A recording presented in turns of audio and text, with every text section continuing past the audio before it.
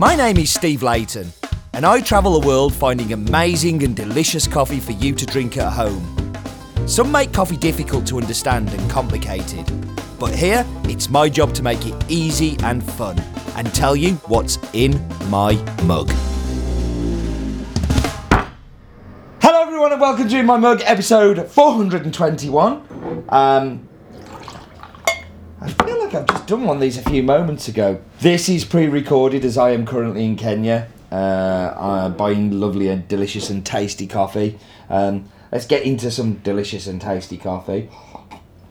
So this week's coffee comes from Costa Rica, comes from the Western Valley, from Lourdes de Naranjo, where lots of our coffees come from. Think Oasis. Think Manantial, both from Arbar. We think Fincadelicho, think Herbazoo that we've had in the past. There's a whole heap of them from this region. And this comes from our friend's family. So Carlos Arrieta from Arbar is the cousin to Audemars and Marlene, who own Vista El Val. In that Western Valley. Why don't we go and look at the map bit before I ramble on any more about it so you know exactly where it is.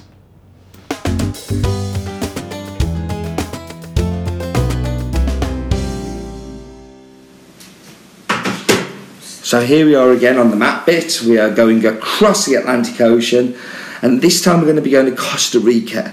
But first we have a good look at Central America. We can get a feel for where everything is there. But let's get down to Costa Rica. This is what we're interested in.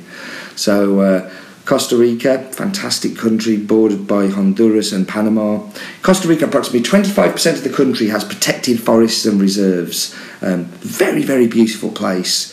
And country that I really enjoy visiting. It's just somewhere that is very cool. But here we are, we can see that we've got El Manantial, we've got Oasis, and then smack in the middle we've got this week's Vista El Val. Obviously, as I've already said, this is the cousin of the owner of Manantial and Oasis, and they really are on just a mountain ridge of amazing coffee. But the difference in this farm and the other farms, they have a beautiful view of San Jose.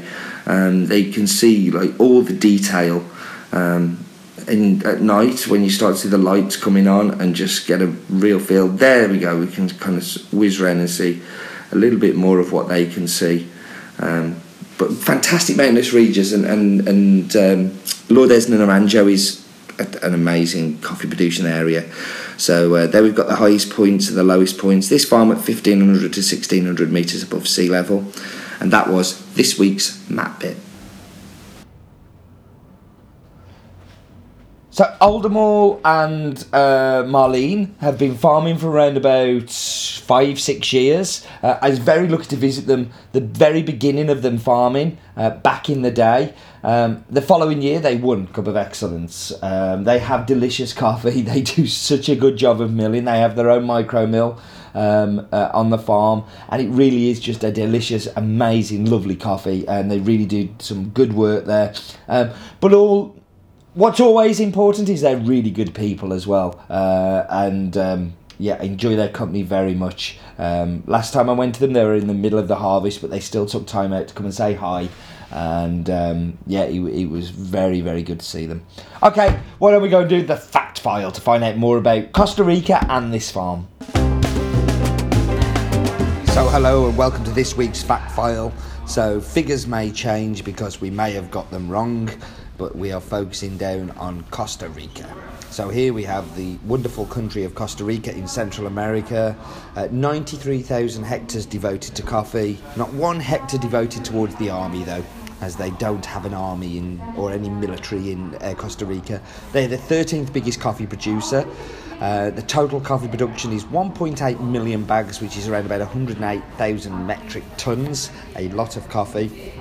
Most common varietals you're going to find Caturra, you're going to find Mundo Novo, a little bit of Cataí. There's a whole heap of different varietals there. They're Bourbon as well. Coffee grown between 1,000 and 1,700 metres above sea level. and fairly typical. 18 farms we work with in Costa Rica. I'm very proud of how many people we work with and how many great producers we work with.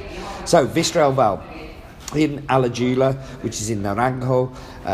It's polytunnel sun-dried yellow honey. Let's see, we get the detail there. Villa Sarchi and Catura, 1,500 to 1,600 metres above sea level. That is the fact file. So let's get into the espresso. So this is very different to last week's coffee. There's much more acidity with this one. It's much sharper. It's much more tangy. Like, it has a real lemon acidity, but it's not lemon as you know it. It's kind of like a cloudy lemonade kind of lemon. So it's got that sweetness kind of kicking round in there. There's a little bit of white sugar going on. But it really is just all about the acidity. Let's go into the cap. And yet, you know, kind of lots of brightness, sharpness coming through the milk. I don't think it works as well as a cap as it does the espresso in the filter. But you definitely get those lovely tastes coming through. We should go do the fact file.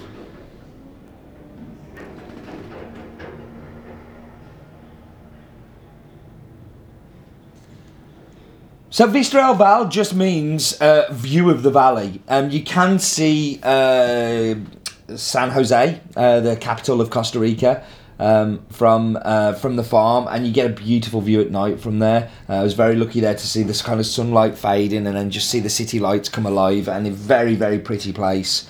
Let's go do Roland's Daft Fact of the Week.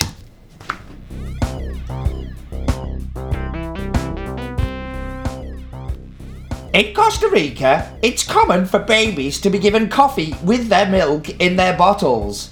Ooh, babies on caffeine. Yuck. Interesting fact, Roland. Thank you for that one. Yeah, that's good. Thank you for joining us. Thank you for watching. Thank you for listening. Next week's big one next week, you should watch live. I'll be back by then, but in Kenya. So you can guess that next week's might be a Kenyan. But they're normally fun when we're on location, and maybe we'll get some people on too. Thank you. Do remember, life is too short for bad coffee.